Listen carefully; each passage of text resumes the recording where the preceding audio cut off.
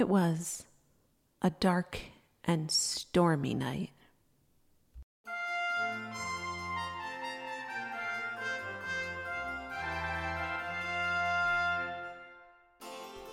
Greetings, Attic Wives and Lit Witches, and welcome to Fuckboys of Literature. I am your host, Emily Edwards. I don't know what came first, to be honest. The opening line of this novel, which I said in the intro, or Charles Schulz's Peanuts constantly making fun of that opening line. If you've ever seen Snoopy try to write something, it often starts with, "It was a dark and stormy night." I don't know if Charles Schulz and Madeleine L'Engle were friends or if he didn't like her or anything like that. I just don't know. But I kind of love the opening of this book, and I kind of love the book as a whole, though when we get into it, I'm not sure I know why anymore. All right, everyone. Today we have two voices you will recognize from past episodes. Together we have the hosts of our podcast, or on Wednesdays we read. Say hello to Laura. Hi, Laura. How are you? Hey, great. And Hannah. Hi, everyone. This is going to be fun because we're talking about another religious book that was not my intention. Or was it? I swear it wasn't. For some reason, our pod gets all the religious undertones books, and I forgot. Honestly, I did too. When I got to that chapter, and they're like, "Who's fighting against the black thing?" And they're like, "Oh, we've had warriors forever." You mean like Jesus? I was like, what? What? I don't remember this. Also coming from Block the that little. out? I'm like, listen, out of all the kids in this book who I didn't expect to believe in Jesus, that was the ones. I was like, yeah, he's the one that's like out there and nobody gets him. And you're like, oh yeah, obviously the religious kid. Like, but he's also front of the class in Sunday school, so it's really important.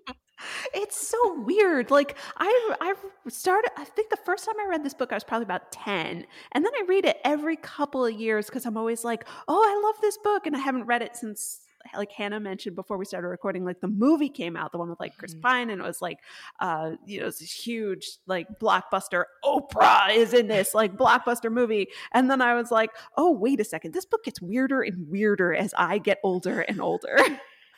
I think that was my experience too, because I haven't read it since I was like 10 as well, and I'm reading it like last night and thinking, oh, this is not what I remember.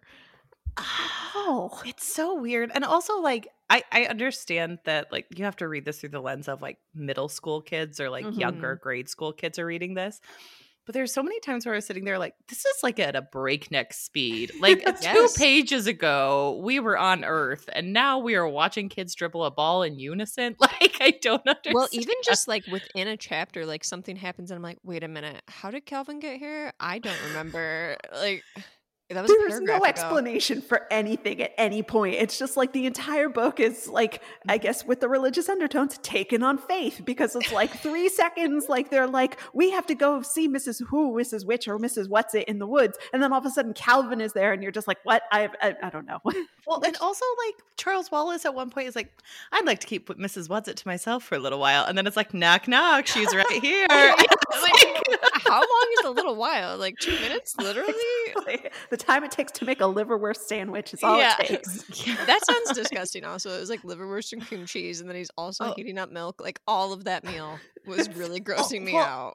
Also, she's like, I think I'd like a little Russian caviar. And he's like, we're saving that for Mom's birthday. And I was like, why? What were you making? Just throw it out. Throw it out.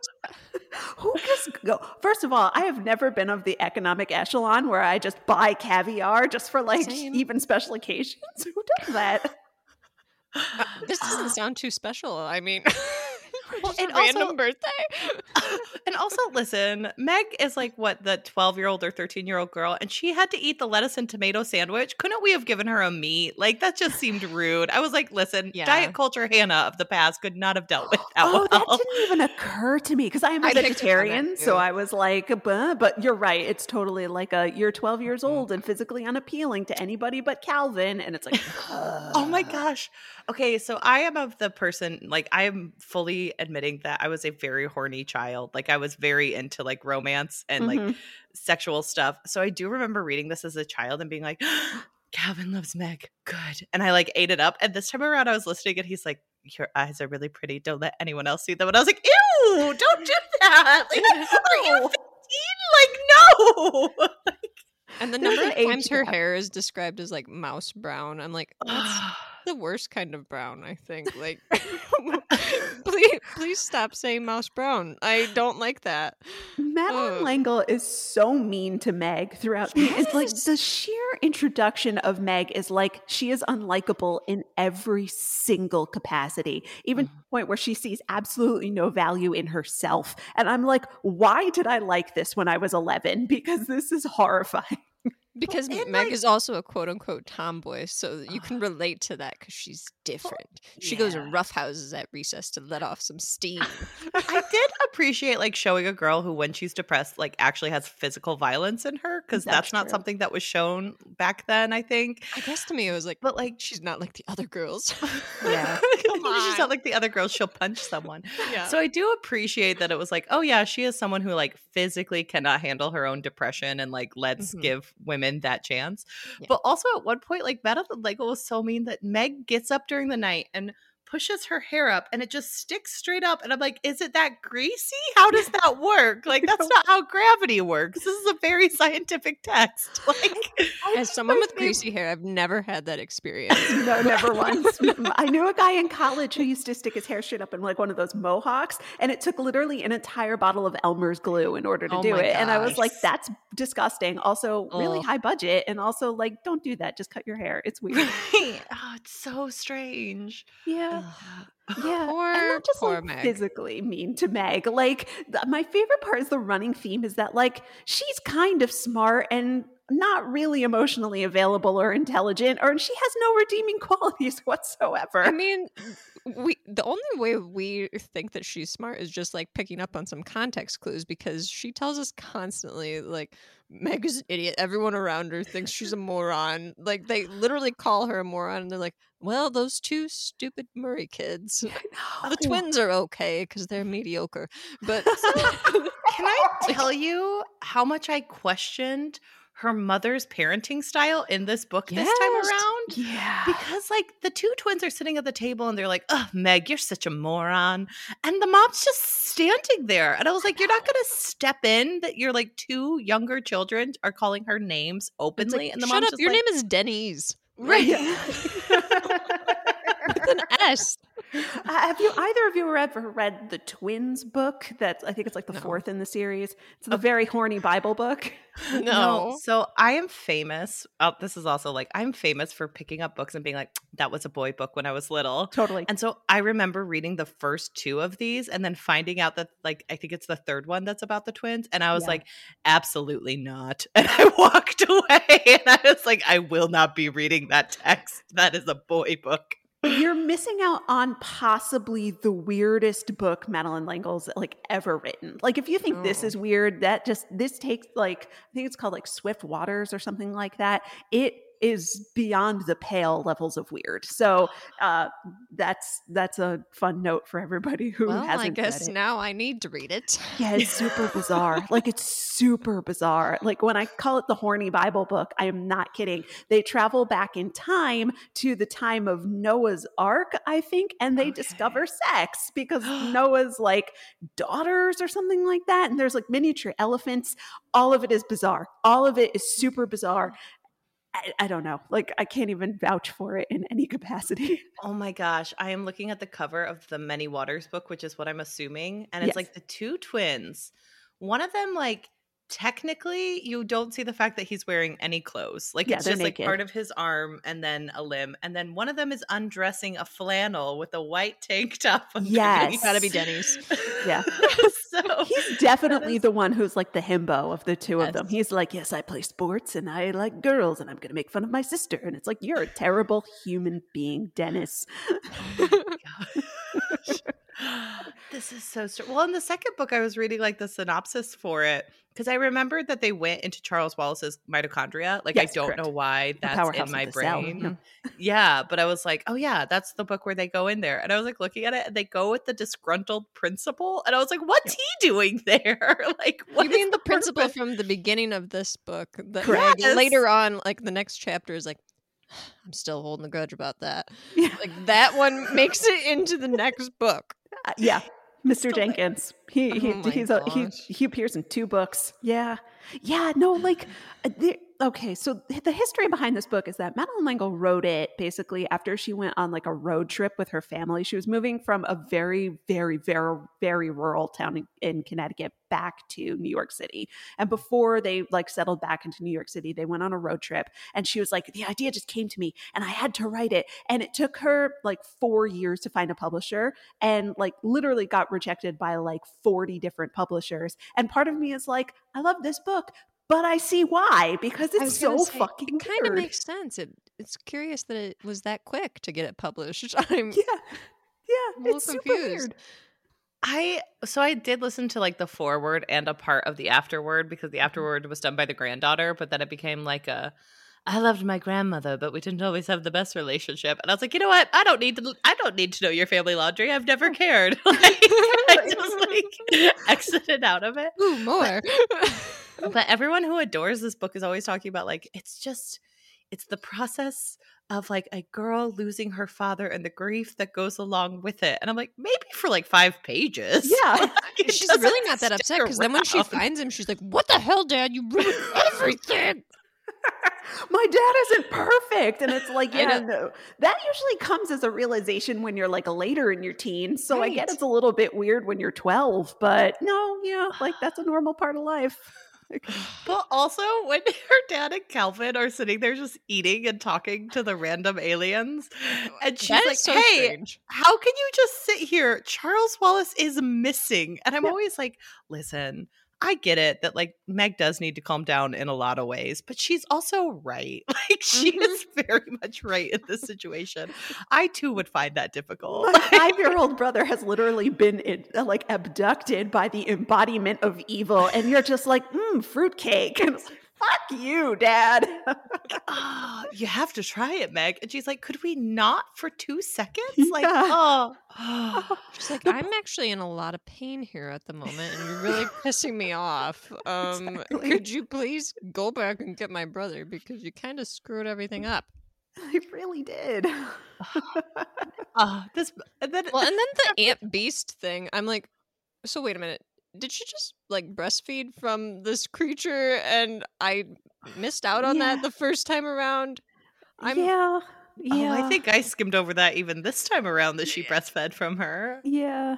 I mean, it's not specifically said, but she's like, you're like an infant now and you have to be fed.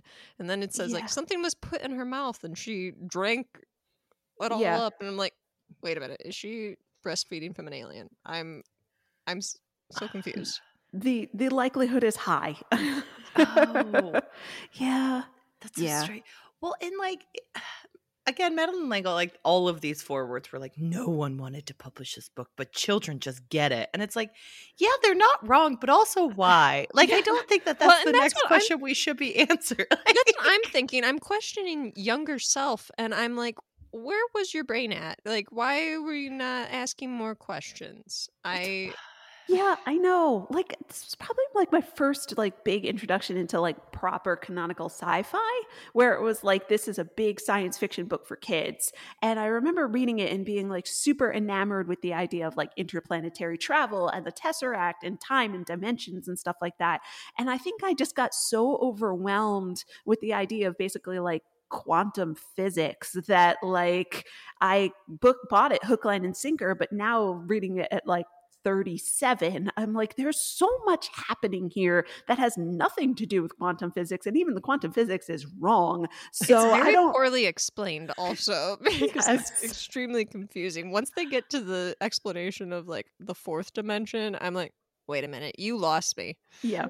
Yeah. Yeah. I remember thinking I understood different dimensions and like fourth dimension because I read this book. And as an adult, I'm like, no, I didn't. What made you No. think Well, and then you that? feel Like, stupid because they're like, Charles Wallace got it right away. He didn't even have to think about it. Yeah. You're like, damn it, this kid understands it and I still can't figure it out. And they never quite explain what Charles Wallace's thing is. They're just like, he's special. And you're supposed to just kind of go, oh, like, good for him. But I don't understand in what capacity Charles Wallace is special, aside from the fact that, like, he's Maybe the mind only reading. person. I don't know. He's the only person that values Meg as a human being. Like, that's literally all you get.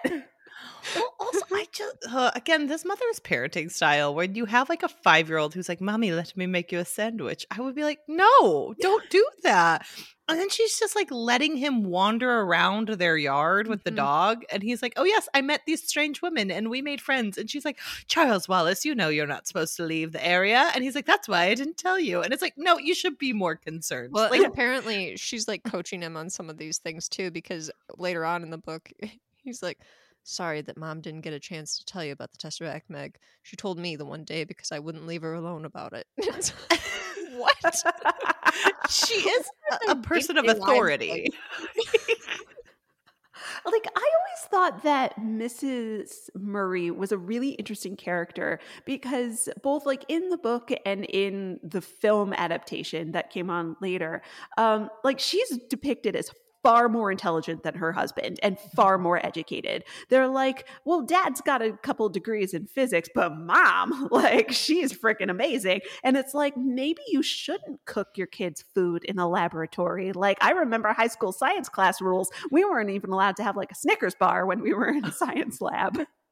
Can I also point out, though, that Mrs. Murray is too appealing to the point that even Calvin really has the hots for her. Oh and my it's gosh. bothersome. I'm just like, It stop talking about her mom, please. Also, like, again, I do appreciate that in the 1960s you could just let people be ugly, but the way he describes his mother, like, she doesn't The way that have she is teeth. described later when they're looking in that crystal ball and they see her and she's like screaming at his siblings and she's got no teeth in and a bunch of wild hair and he's like, sorry you had to see that. It's like, what? It's like she beats his younger siblings with a wooden spoon, and he's like, I'm so sorry this happened to you. And I'm like, no, it happened to your siblings. Perhaps you should be home. Like, oh my God. Well, But he the thing can't is, the be beating relied is on. like kind of made like lighter in the situation because they focus more on the teeth.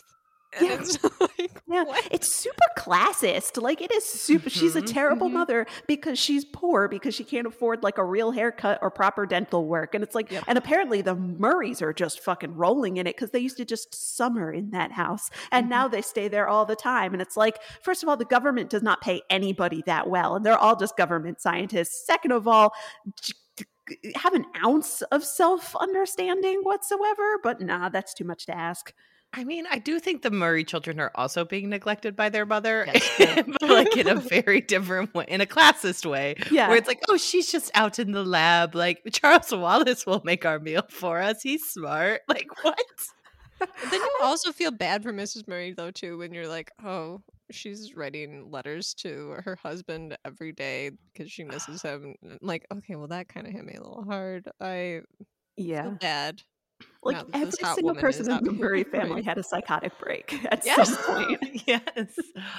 Oh, I mean, the two twins are doing just fine. But that's They're what, like, weirdly well sports. adjusted. yeah, like they're just like, well, Dad has been back for a while. People are going to talk, Meg. And it's just like, oh, okay. Like, you guys are just moving right along. Oh. Yeah, like, I think my favorite part, though, like, that kind of hit me in the stomach, they were like, the twins do okay academically. It's like mostly B's, and I was like, I got mostly B's, and I thought I was doing pretty good. Okay, fine, thanks for that backhanded compliment, Madeline Langle. They get the occasional A, and they're fine with it. Fine with it. There is a certain, like, halfway through this book, I was like, oh, I'm just reading like a pure morality tale. It was like right before Jesus got mentioned. And I'm Yeah. like, oh, we're really ramping up morality. And then all of a sudden they're like, Jesus fights against the dark. And I'm like, oh no, this is blatant morality Yeah. tale, because it's very much like, these people are bad. Gossiping is bad. These people doing these things is bad. And it's just like a long litany of like, you know, you're not supposed to be like this. Meg's not supposed to be like this. She sucks. Like, you have to be like Calvin and Charles, who are special. And that's the only way to be good. Like, also, the list of people, though, that they mentioned, like, right after Jesus, I need to find that in this book because it's like Abraham Lincoln, Gandhi. Like, it's just like, oh, yeah. I think Buddha is mentioned. Yeah. It's like a third grader's understanding of goodness, which like makes sense because again, this is written for like people who are like in upper echelon elementary school, like into middle school. But it is really just like broad strokes, like, and George Washington. And then like it's like, let's not mention that he owned slaves. Like it's really gross. Just kind of cough while they're saying it. He was very good for some people. Which is weird because again, I still love this book. Like, I'm not taking anything like personally when people are like, "What the fuck?" Because I'm also like, "What the fuck?" But like, because I talk about a lot of people's like favorite childhood books on this show, and people get very angry, and I'm like, no. My appreciation for it throughout my life changes, and I understand this is a very weird book. Like, it's written to be weird. And there are moments where I'm like, oh, I can definitely appreciate, like you said, the science fiction of it all and the world building where they're going to these different planets and they're meeting like things that give you philosophical questions like what is light and what is dark? We don't need that. I'm like, oh, mind blown as a child. Yeah. But then you just have it layered with like, oh, I know what the darkness can't do. It can't love. I know. I mean, I think the thing that like really spoke to me when I was a kid, and especially at the age that I read it, there's one line that is very, very, very famous from this book, and it's "Stay angry, little Meg. You can use the anger," and that is something that is usually beaten out of you when you were a little girl child. If you are never allowed to be angry about anything, you're allowed to be sad, which is one of the reasons why, like, when I get really pissed off, I just start crying. Like, I know most women do that too, where it's like you get really, really mad, especially like at work or something. And you're like, I have to go sob because it's been conditioned to me that when I'm mad, I cry because that's how I have to portray it. And you have to portray it as frustration or sadness or something like that.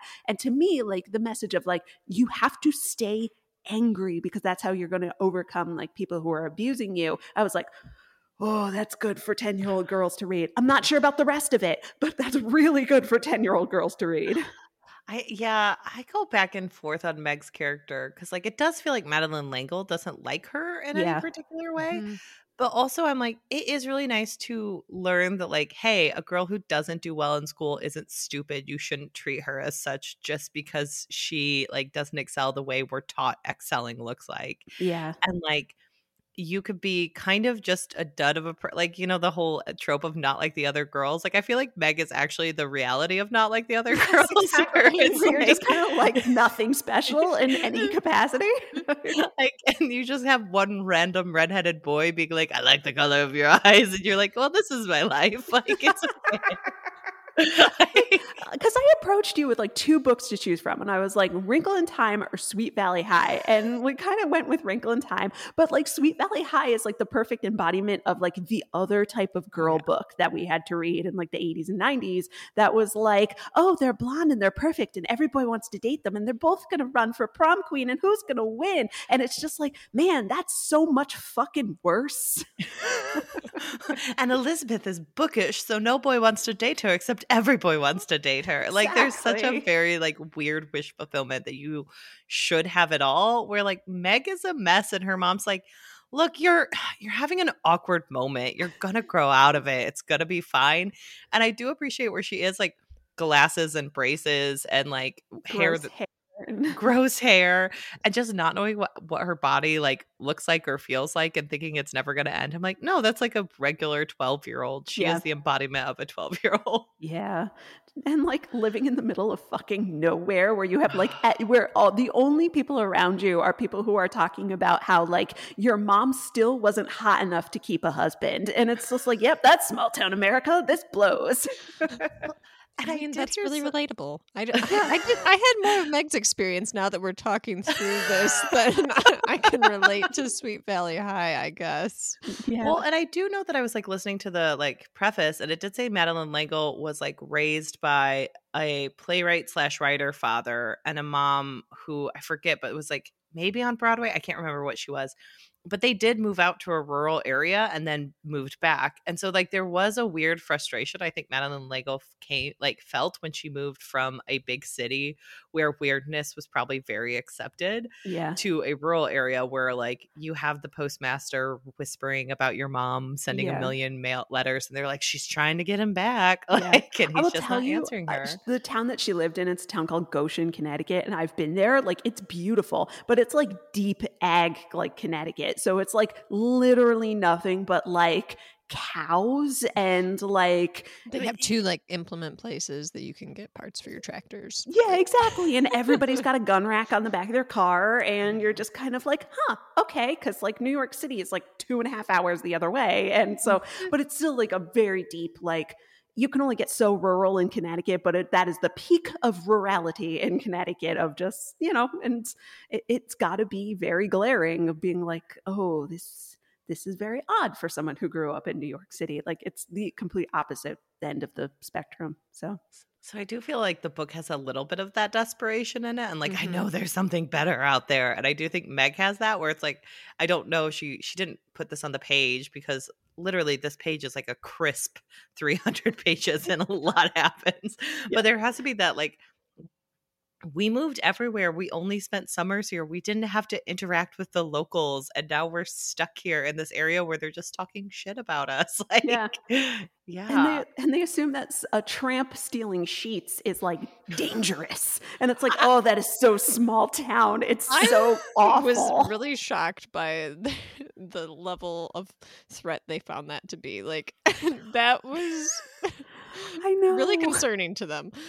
I know. First of all, who has that many sets of sheets in their house that like several sheets went missing enough to make like convincing ghost display, and we still have some to put on our bed? Like I don't have that many. Spare them. It's fine. I can say that my mom owned so many sheets because we had to like buy them when we transitioned out of like childhood things, and then we just kept them all because then you had to do sheets less. Yes. So you could have stolen some of our sheets, but my mom never would have noticed. She would have been like, some sheets blew away. Like, I don't know. Like, yeah, but my sheets would have like dinosaurs on them, not like just plain white linen. Like, yeah, you're right. Those are the nice linens. Exactly. Oh my gosh, but they were so affronted by the theft of sheets. And I was like, oh my God, you have nothing else to worry about. It's so incredible. It's such a weird book with Mrs. Watson, Mrs. Who, and Mrs. Which, because I couldn't make heads, because I feel like they like live in infamy now. Yeah. But then you see how much time they spend on the page, and it's really like not that much. No. And at one point they come back and yell at Meg when again her brother is missing. Like I feel like he's been taken by darkness, and they're like, "What do you want us to do about it?" I'm like, okay. Well, you kind of dumped her there, so with very little explanation, just like stay together, don't let Charles's ego get in the way. Okay, see ya. I'm like, what? They do kind of leave her with like, stay together. Like like a kindergarten class, and your little brother is an asshole, so don't listen to him. Also, just like Charles Wallace is kind of just the biggest asshole when they get to what's it called? Karamats or Karamats? Kamazats is how I always read it. Yeah. Kamazats. But he like literally, they're like, hey, be careful. You're really pugnacious and you're kind of a dick about it. So like don't go into it. And then he's like, I'm gonna do it. And it's just like there was no exactly how little kids act, It's just like you tell them not to touch something hot, and the first thing they're gonna do is go psst, and you're like, oh, you little fucker, I told you not to. But we've been told he's brilliant throughout the entire book, and it's like, what? Why? In what capacity exactly? And I never really understood why him being hypnotized by the red-eyed man, why that was exactly the way to get them to the dad. Yeah, it doesn't make sense to me still. I'm like, no, they couldn't have figured this out some other way. Like that was Charles's brilliant plan. Like, I know I'm gonna let him hypnotize me, and then I'll creepily argue with Meg, and everyone will know I'm hypnotized, but Meg will think other people don't realize it, and that will lead us to our dad. Yep. What? Yeah, it reminds me of like the underpants gnomes from South Park, where they're like, step 1, collect underpants. Step 2, question mark. Step 3, profit. And you're just like, okay. Well, I will say that it does well for having no it's happening at a breakneck speed where like Charles Wallace gets hypnotized. He takes him to the dad, but like he is incredibly creepy once he gets hypnotized. Because if you think about like a 4 or 5-year-old like giggling at you, I'm like, no, that's terrifying. I never want to see that happen. I'm okay. And like the way that he's speaking is very different and everything. But also like once they find the father, Meg's like convinced that the father just does not know that Charles Wallace is hypnotized. And by like the 5th or 6th time that she's like, Dad, that's not Charles Wallace. I'm like, Meg, drop it. Yeah. He's an adult man. He understands what a normal 5-year-old is and one that's like subsumed by the devil. He knows. He knows. Also, it's so weird to have it be like, Meg, you have to go back. Because here's the thing. Your father may be Charles Wallace's father who like who decided to raise him and watch him be born and raised a baby. But the dad hasn't been around for a while, so he doesn't love him enough. Like, I'm like, why is that? It's also confusing too because they just got done like kind of berating her like, you're like the weakest one of all of us. You are really bad at going through the black thing, and you're probably the least likely to be able to come back. But we'll send you through again just to see if it works. You're the Hawkeye of this Avengers situation. You are the most vulnerable to literally everything. All you've got is like a general understanding of your brother who's only been around for 5 years. Like he's not even really a person. 'Cause, 5-year-olds, it's like tenuous about who they are. And she's just like, but I love him. He's the only one who likes her even a little bit. So I guess that in itself is reason enough to go back for him. Exactly. It's like he's a poodle or something. Like my favorite part is that she's like, I found my dad. He's imprisoned in this weird like mall column, I think, of like space-time continuum. It's like all I could imagine was just like, those weird pillars that hold up the second story in every mall. Like that's what I imagine he was trapped in. And she's like, I've got you, Dad. Now solve the problem. And you're just like, if he could solve it, he would have come home several years ago, Meg. He's got nothing. He's out of ideas. And then he reveals like, oh, thank God you guys got there because I was literally just about to give in. Yeah, like, what? He also is like, yeah, there was another guy before me. He didn't come back. And he's just like trauma dumping on like a 15-year-old and a 12-year-old. But they drop it there. And I'm like, wait a minute. What happened to him? We have an entire additional hour of talk with Laura and Hannah of Our Pod over on our Patreon, where for just a singular $1, you can unlock this full-length episode, plus every full-length episode from this current season and seasons 3 and 4. If you want to keep in touch with Laura and Hannah, you can find links to their socials in the show notes and their own Patreon, where I'll be guesting on a bonus episode in July, talking about my second novel, Viviana Valentine Goes Up the River, and maybe even the third book coming out later this year, Viviana Valentine and the Ticking Clock. If you're listening to our public streamer, please give FBOL a 5-star rating and a nice little comment. It helps people discover the show. Truly, it does. I know it's weird, but that's how it works. Also, if you're interested in joining me on a trip to Portugal next year, find a link to learn more about our wine and literature trip to Lisbon in the show notes as well. We already have a number of sign-ups, and the first 8 people get a sweet early bird discount as well. We'll be back next week with another fun conversation about books, and thank you so much for listening. I'm Emily Edwards, and have a good one.